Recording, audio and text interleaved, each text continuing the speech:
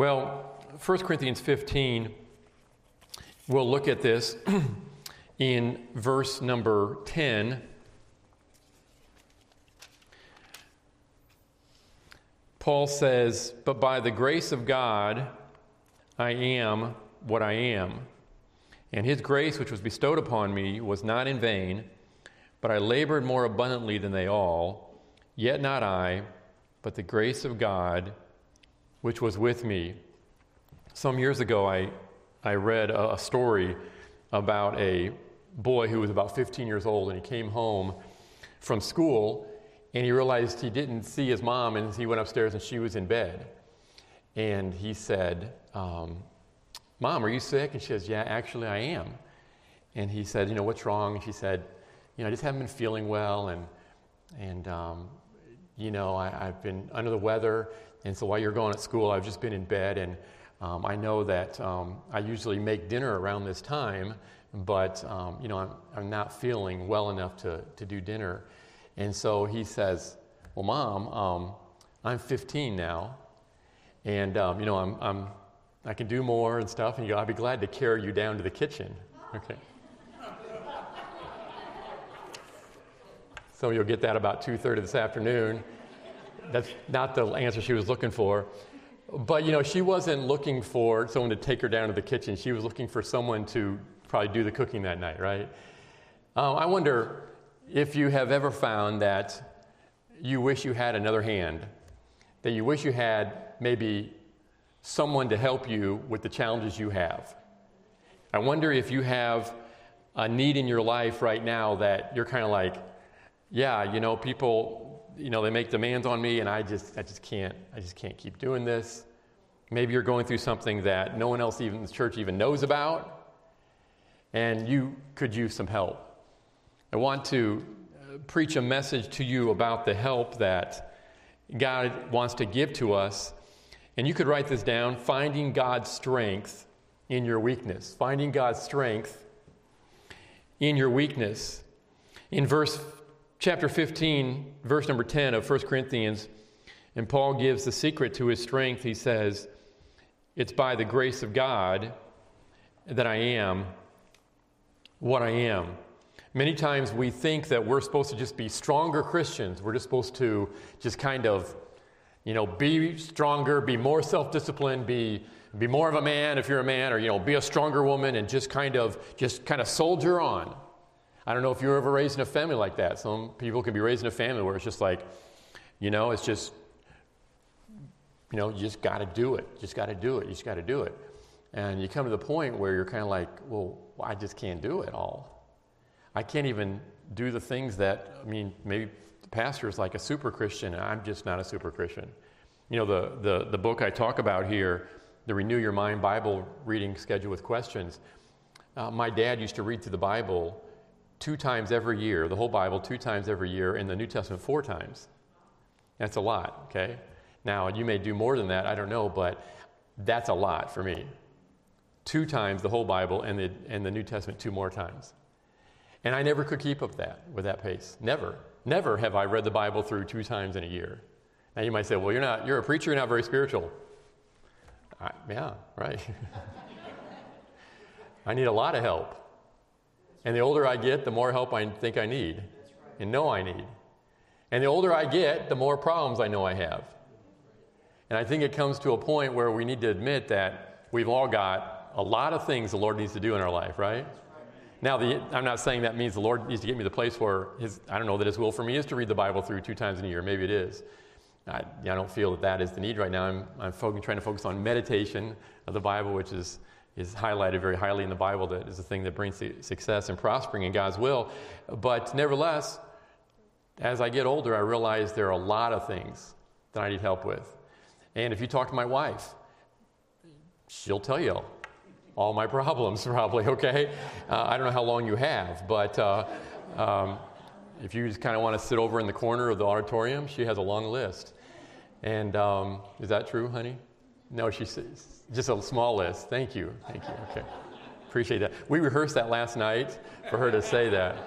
So, but a lot of things that we need help on. And God's not looking for super Christians. You know that? God's not looking for me to say, look at this.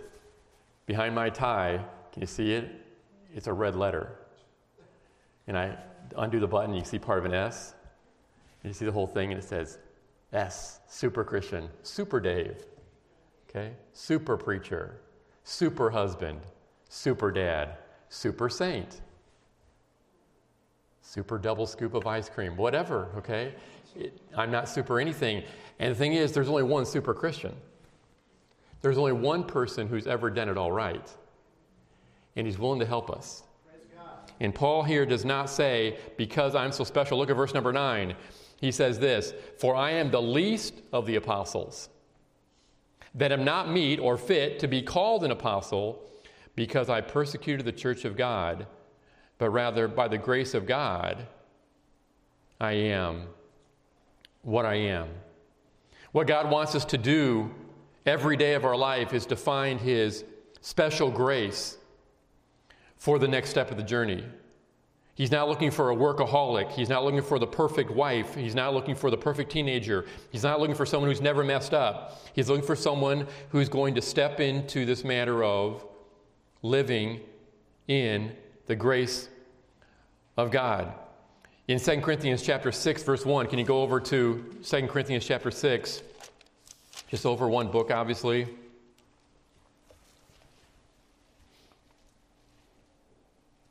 It's chapter 6, 2 Corinthians 6, 1. We then as workers together with Him beseech you also that you receive not the grace of God in vain. So God has grace for us, but it can be received in vain. Hebrews 13 to 14 talks about that a person can fail of the grace of God. So it's a message on God's grace, but I'm calling it finding God's strength in your weakness, and we'll see why. He says, be careful that you don't fail of the grace of God, because what will happen is, according to Hebrews 13, 15 to 16, is that if you fail the grace of God, you can become bitter. I wonder how many of you might have struggled with bitterness over your life. I have in the past. How do you get bitter? We say, well, someone did something to me, or someone did something to, to our family, or someone has treated us a certain way, or someone I care about, they've said bad things, or they've lied about them, or they've hurt them, or whatever it might be. And if they weren't that way, and they've never asked forgiveness, and they've never come around, and sure, I'm bitter. I shouldn't be, but I am, because the thing is, we don't get bitter because of what someone does.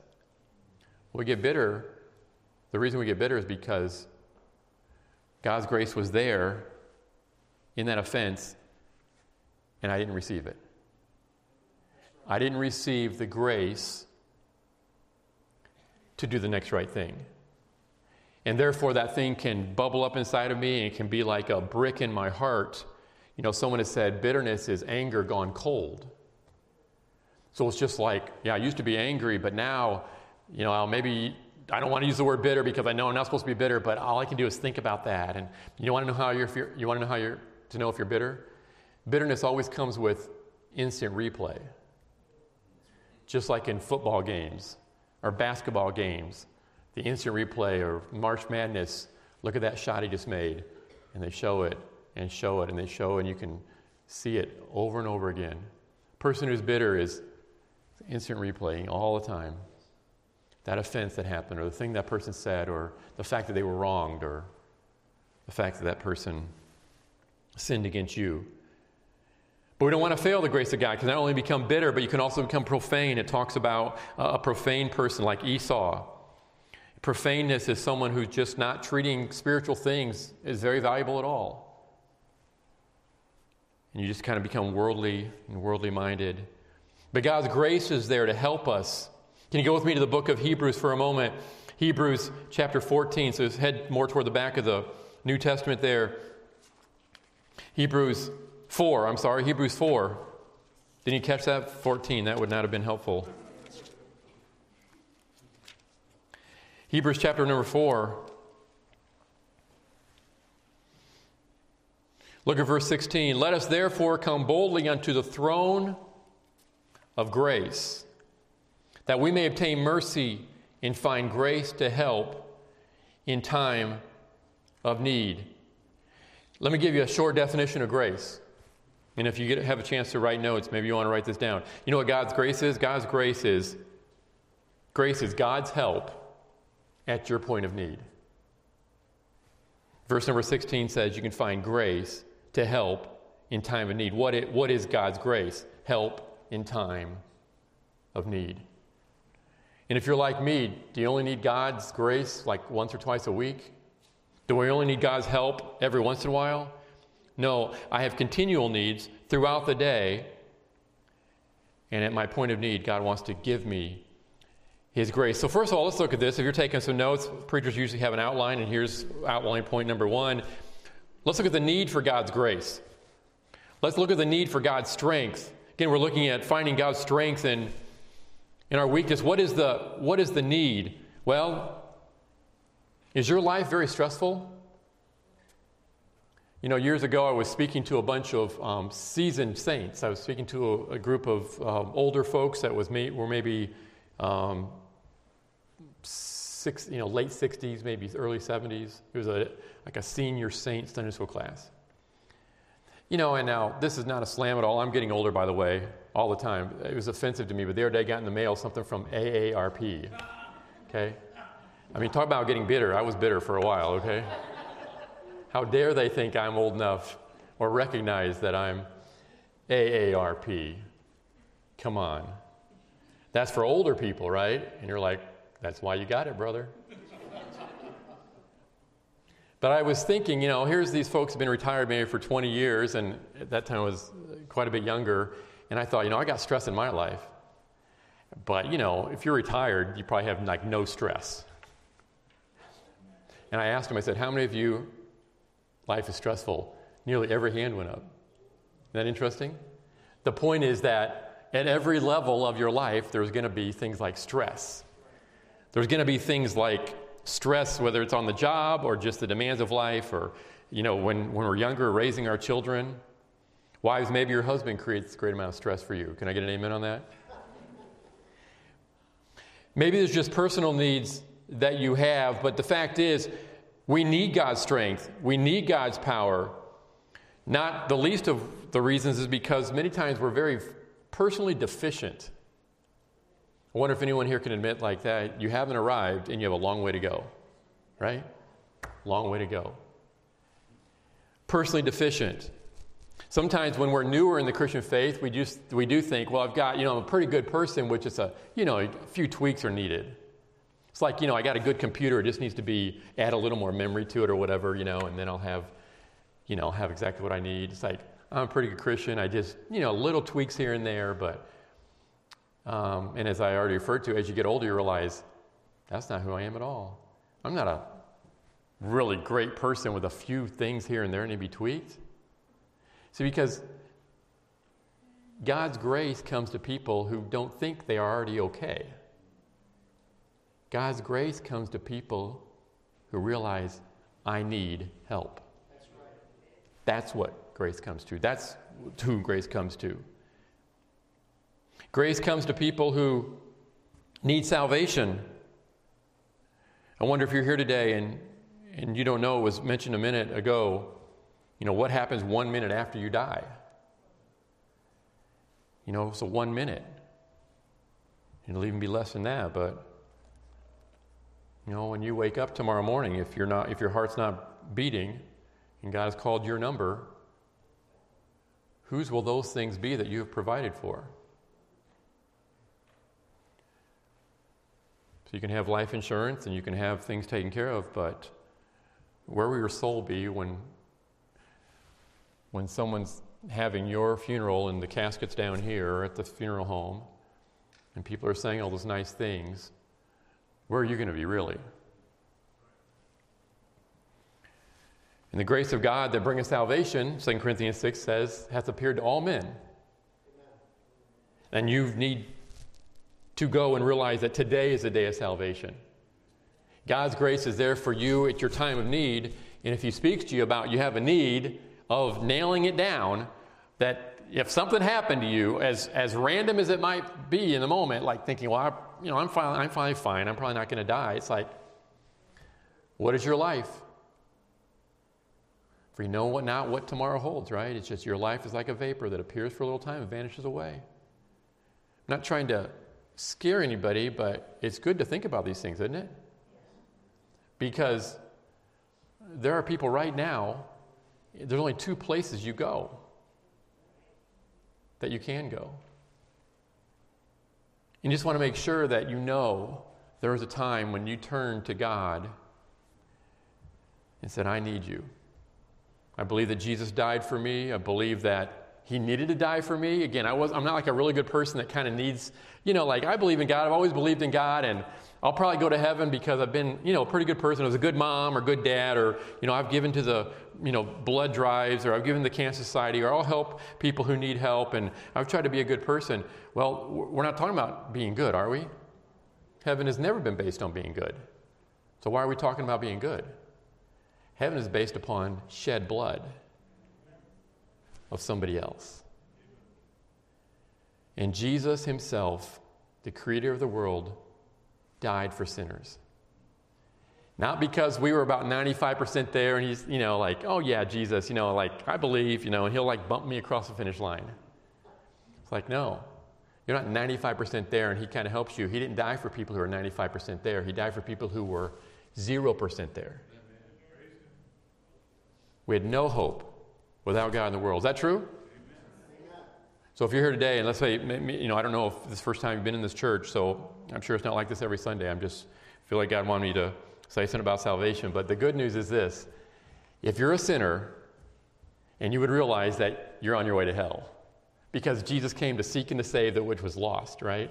So he didn't come to find people who are already found and just, God's going to give you a high five on your way into heaven because you've lived such a great life. It's like, no. He came to find people who were lost. So the way you get saved is, first of all, to get lost, to admit you're lost. Amen? Amen? To admit that he died for sinners, and everybody's a sinner, and that means he died for me. And if you realize that you're a sinner, that means you qualify. It means you qualify. If we don't want to say that we're sinners, we don't say, well, we got a few issues, but no, if we don't realize that the just thing for God to do is to send all sinners to hell. That's it. You say, that's pretty strong. I didn't write the rules. That's right. But we all know that we were all born sinners in Romans 3:10. There's none that doeth good, no, not one. So if I turn to Jesus and his grace, for by grace are you saved through faith. And I have to admit I'm lost, admit I deserve God's judgment, but Jesus died for people in that same category. If I turn to him, I'll have it. So the grace can be received or not. It can be found or not. But the need for God's grace and strength is those of us who need it and are conscious of it. Who are the recipients of God's grace? Well, who gets it? And this is where my outline is going to be. We're going to focus on this. Who gets God's grace and strength for the journey? Where can I get the strength I need to do the next right thing? Maybe you're a mom here that you are just overwhelmed with your responsibilities at home. Maybe you work a full-time job and still have responsibilities at home. Maybe you're a person who's lost your spouse and you just don't know how, you're going to keep going on and you wish things hadn't turned out how they have turned out. This is where God's strength comes to a person. And the first part is this. The first person who gets God's strength is those who know they're weak. That's right. I have to, first of all, realize I am weak. In fact, let's just go to 2 Corinthians chapter number 12. We were in 1 Corinthians and then 2 Corinthians, but just go a few more chapters over. 2 Corinthians chapter number 12.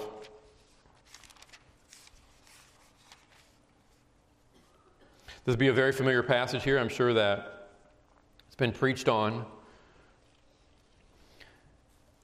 many times, and maybe you've preached on it yourself or talked to ladies about it or something. If you're a lady or if you're a man, maybe you've spoken on this before or quoted it or memorized it. But 2 Corinthians chapter number 12, Paul says in verse 7, unless I should be exalted above measure through the abundance of the revelations, there was given to me a thorn in the flesh, the messenger of Satan, to buffet me, lest I should be exalted above measure. For this thing I besought the Lord thrice, that it might depart from me, so the thorn.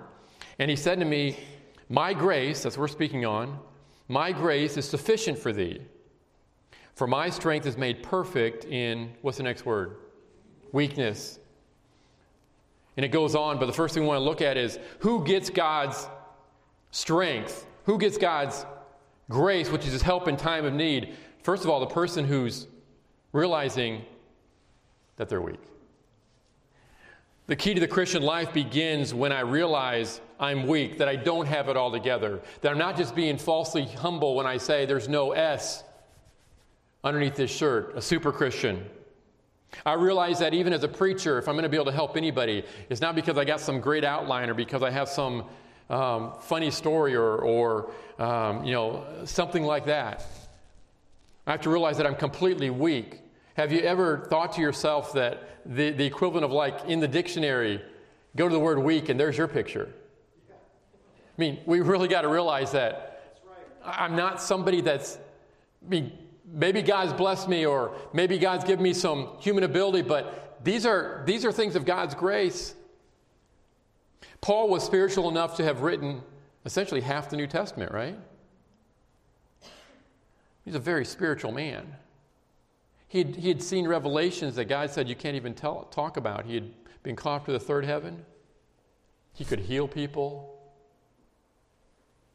All these things. He saw the Lord. But he realized at the end of the day, I'm the least of all of them. I'm the least of everybody I know. That's right. I was reading the other day a passage, and it said, our job essentially is to keep ourselves as nothing before God and man.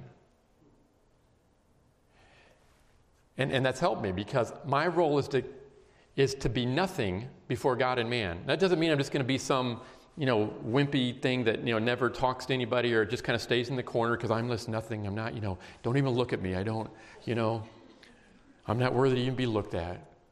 We have handshaking time. I'm like, no, you're, not worthy to even shake your hand. No, we're talking about that in our own understanding of ourselves. That we're the least likely person that God could use. Can you admit that? It's like, why would he have saved me? He could have saved somebody else. Why did he save me? Why did he give me, in our case, both my wife and I, we have a Christian families behind us. Our parents were both Christians. Both our parents were church planners. We grew up in Christian school and we grew up with Christian friends and all sort of stuff, but we're nothing. And I've got to start there where I really realize that I'm weak. Not a humble statement where I'm kind of like, I want to say to Brother Hoover, Brother Hoover, I'm a weak Christian. And what I'm really hoping, he does is say, no, Brother Brady, you're not. Stop. You are amazing. Okay. But that's what I'm hoping, right? Because then I'll be like, well, yeah, I sort of am, And so I use the humble route to kind of draw it out of somebody else. No, it's not so. And you can know what you're like between you and the Lord, but the key is being nothingness, not just before God, but before man. It would solve all my problems with other people if I was just realizing I'm just nothing.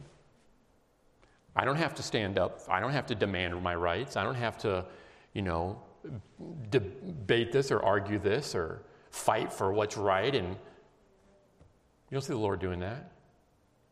You don't see the Lord always being like, you know who you're talking to here? I gave you a breath. I can take it away. No, even the Lord says, come unto me, says, I'm meek and lowly. So God's trying to help us to be meek and lowly. So we have to be conscious of our weakness. So in other words, we are weak already. Is that true? I mean, we are weak, but the question is, do we know it?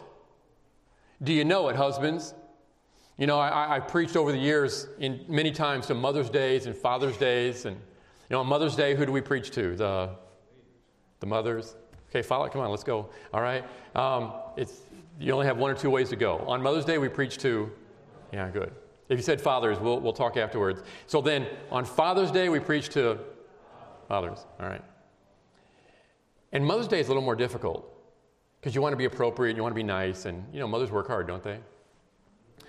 And, so you say all these things. When it comes to men, it's like, let me go. Because oftentimes, we men are just like scoundrels, aren't we? Some of you men are starting to get upset, and I'm going to keep going, okay? Sometimes we men are knuckleheads. Sometimes we men we drop the ball on our responsibilities. Is that true, anybody? You say it's not you, but you've read about stuff like this, right? And we got to get to the point where we say, I'm not super dad. I'm weak. And the thing is, God already knows it. But do I know it? Do you know it? Are we just kind of self-reliant, self-absorbed? So God wants us to realize our condition is weakness, and that's who He's going to give His grace to. That's who He's going to give His help to. That's who He's going to give His strength to. So you have to be aware that you are that. Paul even says it, who wrote half the New Testament, who already said, he says, look at verse 9 again. The Lord says, my grace is sufficient for thee, for my strength is made perfect in weakness. And then Paul says this, most gladly, therefore, will I rather glory in mine infirmities, that the power of Christ may rest upon me. Therefore I take pleasure in infirmities, in reproaches and necessities and persecutions, in distresses for Christ's sake. Let's say the last phrase together. For when I am weak, then am I strong. See, what's going on here is that the Lord is saying, my strength is made perfect in weakness. And so Paul says, I'm going to glory in my infirmities. And it's the exact same word as the word weakness in the phrase above it, except it's in the plural. It's translated the word infirmities. It's the same word in the language of the New Testament as the word weakness. And Paul says, I'm going to glory in my infirmities, but it's in the plural. In other words, he's going to say, the Lord says, the way you're going to be strong, Paul, is when my strength kicks in. God is going to be faithful to you, and God gives His grace, His strength, as long as He finds someone who's weak. God's grace is for weakness. It's not for strength. We are never strong in and of ourselves. Ephesians 6, be strong in the Lord and in the power of His might. So ultimately, at the end of the day, I'm supposed to have spiritual strength. But it's never something that bubbles up from me organically. It's never something that is innate. It's never something that I just have because, look, I'm a good Christian. So there are battles to win. There are trials to withstand. There are things to do that are going to take strength. And it does say be strong, but it's a passive verb. I'm not strong. I'm going to be strong in the Lord, in the power of His might. The only way I become strong is learning that God gives His grace to weak people. By the way, this passage here in verse number 9, it says this, most gladly, therefore, will I rather glory in my infirmities, that the power of Christ may rest upon me. Those of you who know the language of the New Testament, written in the Greek, it's the word dunamis. It's where we get the word what? Dynamite. So languages are based on past languages and past etymology and things like this, and the word underneath it and how you build the words. And the idea here of God's power is an explosive power. But it comes to people who realize, I don't have it. And I wonder how many of us need this message today, in the sense that we often are encouraged, and I've done this before, so this is not about any pastor saying something, but we tend to preach messages as if you'll just be a better Christian, you could do this or that or that. What it comes down to is there are no better Christians. There's only weak Christians that get a hold of God's strength. So really our message is not that I just need to be more disciplined and, read my Bible more, and if I can't read it in the time frames I have, I need to get up a little earlier. And it's like, well, sure, that's all true. And who's going to do it? Paul says, by the grace of God, I am what I am. This is not some type of popularity thing. This is not some type of where I'm like, Brother Paul is up here and I'm a little here and other people are down here, and every once in a while you hear about someone who's up here. It's like, what is that? Comparing ourselves among ourselves is not wise. You know who Paul compares himself to?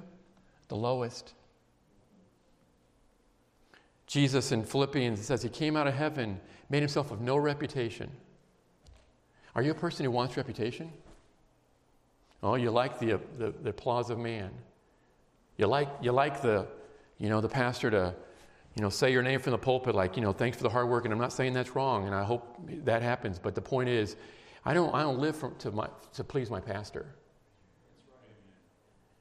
If I do, it's going to be a rough life. Because God, I'm not to answer to him. I'm answering to God for my life. I'm going to live it the way God wants me to through his strength. And as I live right by God's strength, the pastor will notice. But he'll notice people who climb the ladder the right way.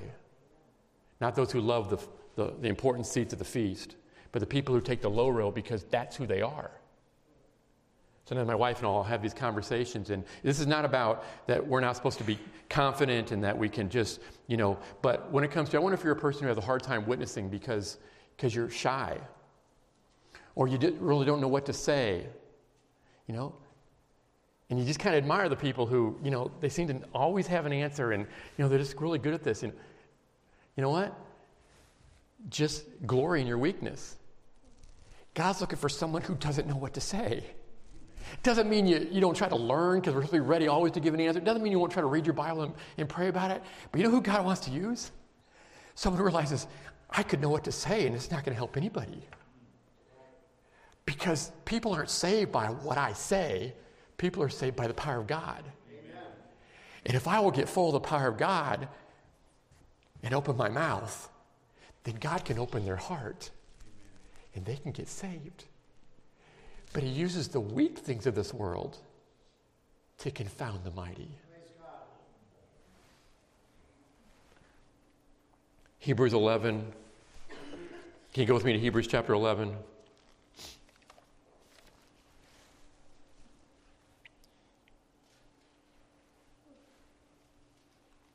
Look at verse number 34. He's recounting all sorts of people who did great things. Look at verse 33, who through faith subdued kingdoms, wrought righteousness, obtained promises, stopped the mouths of lions, quenched the violence of fire, escaped the edge of the sword. Can you read the next phrase with me, please? Out of weakness were made strong. You say, how do these people get into Hebrews 11? Doing all these great things. Well, I don't know, but you know how you get in? By being weak. And realizing, you know how you please God? He loves weakness because his strength is perfected, his strength is matured. His strength is brought to its intended end in your weakness. So let me explain. Is this a true statement? God has all power? Yes. Yeah? Do you know what, though? His power in some ways does have limits. Because his goal is to take that power all the way to its intended goal. And his intended goal is to do his power's work through you. And that's this is Jesus talking. If you have red letters in your Bible, 2 Corinthians 12:9 is red letters. Saying, Paul, my grace is sufficient for you, for my strength is made perfect in your weakness. The word perfect is, again, brought to its intended goal. And how does God's strength get to its intended goal? By me being here and saying, you know what? I could use your strength. I need your strength to witness to my neighbors. I need your strength to respond correctly, rightly to my wife. I need your grace to be patient when my kids are being bad. I need your grace to not be proud if somebody says, oh, you're a good preacher, when they don't even know. They don't even know me. And God says, you know what? My strength, I can create universes, but that's not the end of it. There's an intended goal in it, and it happens to be involving humans. And my friend, if you'll just say to God, God, you can do everything, but there are things, I don't know how to say this, and Pastor Hoover can correct it later if it needs to be. Sorry, brother.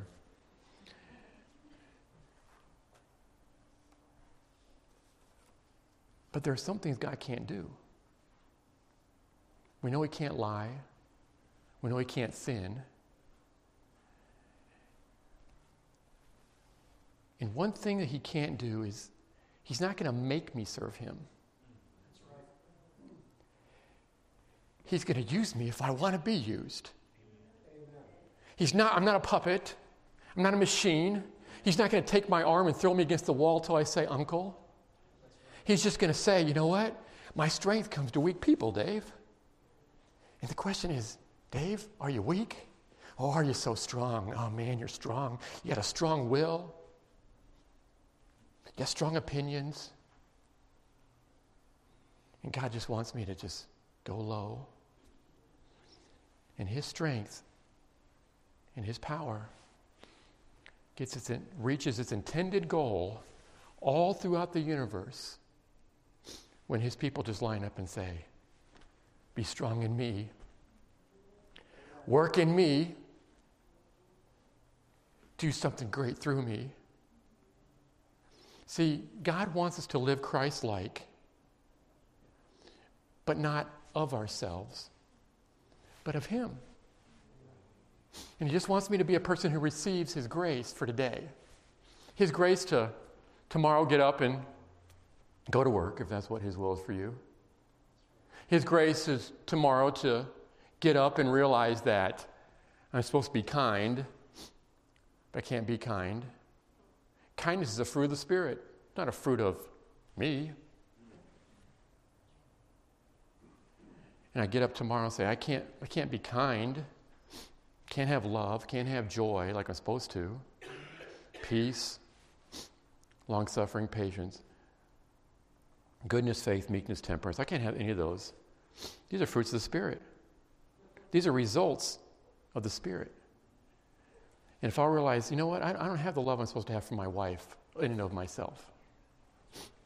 My wife's a wonderful person, but she's not perfect. I mean, sorry, but right? I mean, I'll be in trouble later, so someone give me a ride home. I'd really appreciate it, but she's like me. She's just weak. You know what a marriage is? A marriage is two weak people living together. And if someone becomes strong in that marriage in and of themselves, it's going to make a mess. And if I model weakness for her and just say, you know, and often ask for forgiveness, ask her. You know, some hunters, you know, they have notches on their gun, you know, for deers they've killed. My wife has notches somewhere. All the times, you know, I've come back to her and said, please forgive me.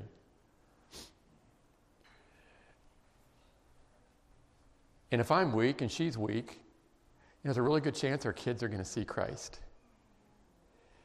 Because what they're going to see is strength. Amen. And they're going to realize, my dad's not super dad. My dad, I've seen him fall. I've seen him fail. I've seen him get upset. I've seen him be impatient. I've seen him be irritated. I've seen him say things he shouldn't have said. But he knows Jesus. And he knows how to tell us how to get strong. My friend, if you don't know how to get strong, you'll never be able to tell someone else how to get strong. And you'll always be telling your kids, just obey because it's right. Just be nice to your sister. Don't fight. Talk to me respectfully. And we're pointing them to themselves. I'm almost done. Psalm 40:17, but I am poor and needy, yet the Lord thinketh upon me. The key is to be needy. The key is to be weak. Isaiah 40:29, he giveth power to the faint, and to them who have no might, he increases strength. Verse 31, they that wait upon the Lord shall renew their strength. They shall mount up with wings as eagles. They shall run and not be weary. They shall walk and not faint. I wonder if you're here today and you're a Christian worker in this church and you feel like you're about ready to faint. You feel like there's things that you're doing and maybe you don't know. It could be the pastor and his wife. You know, ministry is difficult. And we can get to the point where we hit a wall and we can't communicate that from the pulpit. And then there's all these situations. I was in pastoral ministry for 25 years. I started when I was 2. And there's all these things that go on behind the scenes that people don't understand. There's great amounts of stabbing in the back of the pastor or his wife or their family. If you've been in ministry, you know what I'm talking about. And who's sufficient for these things? And we can't communicate it from the pulpit, but sometimes we can hit a wall. And God's saying to us, weakness is good. I'm attracted to weakness. That's what I want. And I want you to look to me in your weakness. Psalm 73:26, my flesh and my heart faileth, but God is the strength of my heart and my portion forever. As we try to wrap this up, Matthew 11:28, come unto me, all ye that labor and are heavy laden. Are you heavy laden today? And I will give you rest. Matthew 26:41, watch and pray that ye enter not into temptation. The spirit indeed is willing, but the flesh is weak. There's that word again. It means have no power. God doesn't want you strong in yourself. God wants to meet you in your weakness. But you have to be weak in your own sight. God wants us to be dependent on him, you know, in our families and when our children are young, you know, they crawl on us and they want to be with us and they want us to hold them. And it's good and normal, but when they're 45, you just don't want that anymore, do you? But you know what? God does. God wants me at 45. I'm not 45, but we'll just go there for a minute. God wants me at 45 to crawl into his lap and say, I'm poor and needy. But you think upon people who are needy and poor. That doesn't mean we're going to be down in the dumps and walk around with a depressed face. We're not giving out trophies today for the most depressed person in the room. But there's great hope when you begin to acknowledge your need. Amen? 1 Corinthians 1:27, I already read the verse, but quoted, but God hath chosen the foolish things of this world to confound the wise, and God hath chosen the weak things of the world to confound the things that are mighty. You know, you all have a town here to reach, right? I know your pastor's all about trying to reach town and minister to people in this town. You know what God's looking for?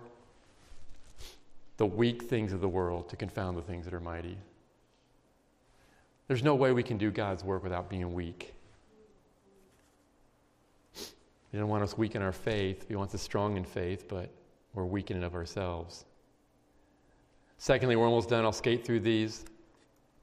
God's grace comes to those who know they're weak. Secondly, it comes to those who are humble. James 4:6, God resisteth the proud, but giveth grace to who? The humble. He doesn't give grace to anybody except the weak, and he gives grace to the humble. The mindset of humility is everything I have, everything I am is because of God, period. God cannot use a person for his glory who wants to be the headline of their own success story. 1 Corinthians 1:27, God has chosen the base things of the world, things that are despised hath God chosen, yea, and the things which are not, to bring to naught things that are, that no flesh should glory in his presence, that according it is written, he that glorieth, let him glory in the Lord. And finally, God's strength comes to those who are desperate. We won't go there, but in Luke chapter 8, there's a woman who has an issue of blood. She's had it for many years. And you remember the story, don't you? The crowd is thronging Jesus. and she's got no hope left. And a thought comes to her head. If I can just touch the hem of his garment, right? Remember the story? Let me ask you, where'd you get that? There's no other miracle in the Bible where someone touched the garment of Jesus at that point and was healed. And she says to herself, he's all I have, but I can't get to him. I'm so sick. And somehow Jesus allowed himself to walk close enough. And we don't know if she threw herself down. We don't know if she leaped. We don't know if she crawled. We don't know what she did. But somehow, can I borrow this for a second? She reaches out and she touches that thing. And the Lord stops the whole parade and says this, who touched me? And the disciples were like, Lord, please. Everybody's like thronging you and everybody's jostling and everyone's pushing. And he had, no. Somebody who needed me just touched me because virtue has gone out of me. Amen. And the lady comes trembling and she throws herself down. He says, you're the one. And she was healed from that day. And my friend, as we close, you know what God's looking for? And I'm sorry that I'm kind of emotional right now. God's looking for someone who says, I've got big problems, but I got a big God. Amen. And I'm going to go to him. And I'm going to be weak.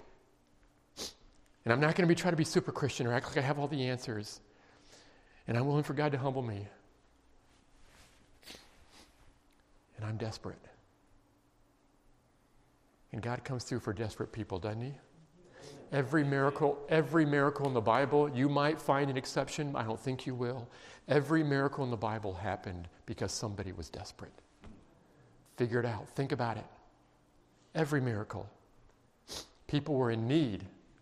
People were at the Red Sea, and the enemy behind them, and the sea in front of them. Need. The widow lady of Zarephath, she has no more food except one more meal. And the prophet comes and says, make a meal for me. And she's like, we don't have any more. We're going to eat the food and die. And he's like, no, you won't. Because I'm from the Lord. And I'm sorry, folks, but I'm just saying, I wonder if you just need to bow the knee today and say, God, your grace comes to people who know their need. They know they're weak. And they're humble. And they're desperate. If you're here today and you're not saved, you can get saved today. Amen. God's just looking for someone who wants to be saved.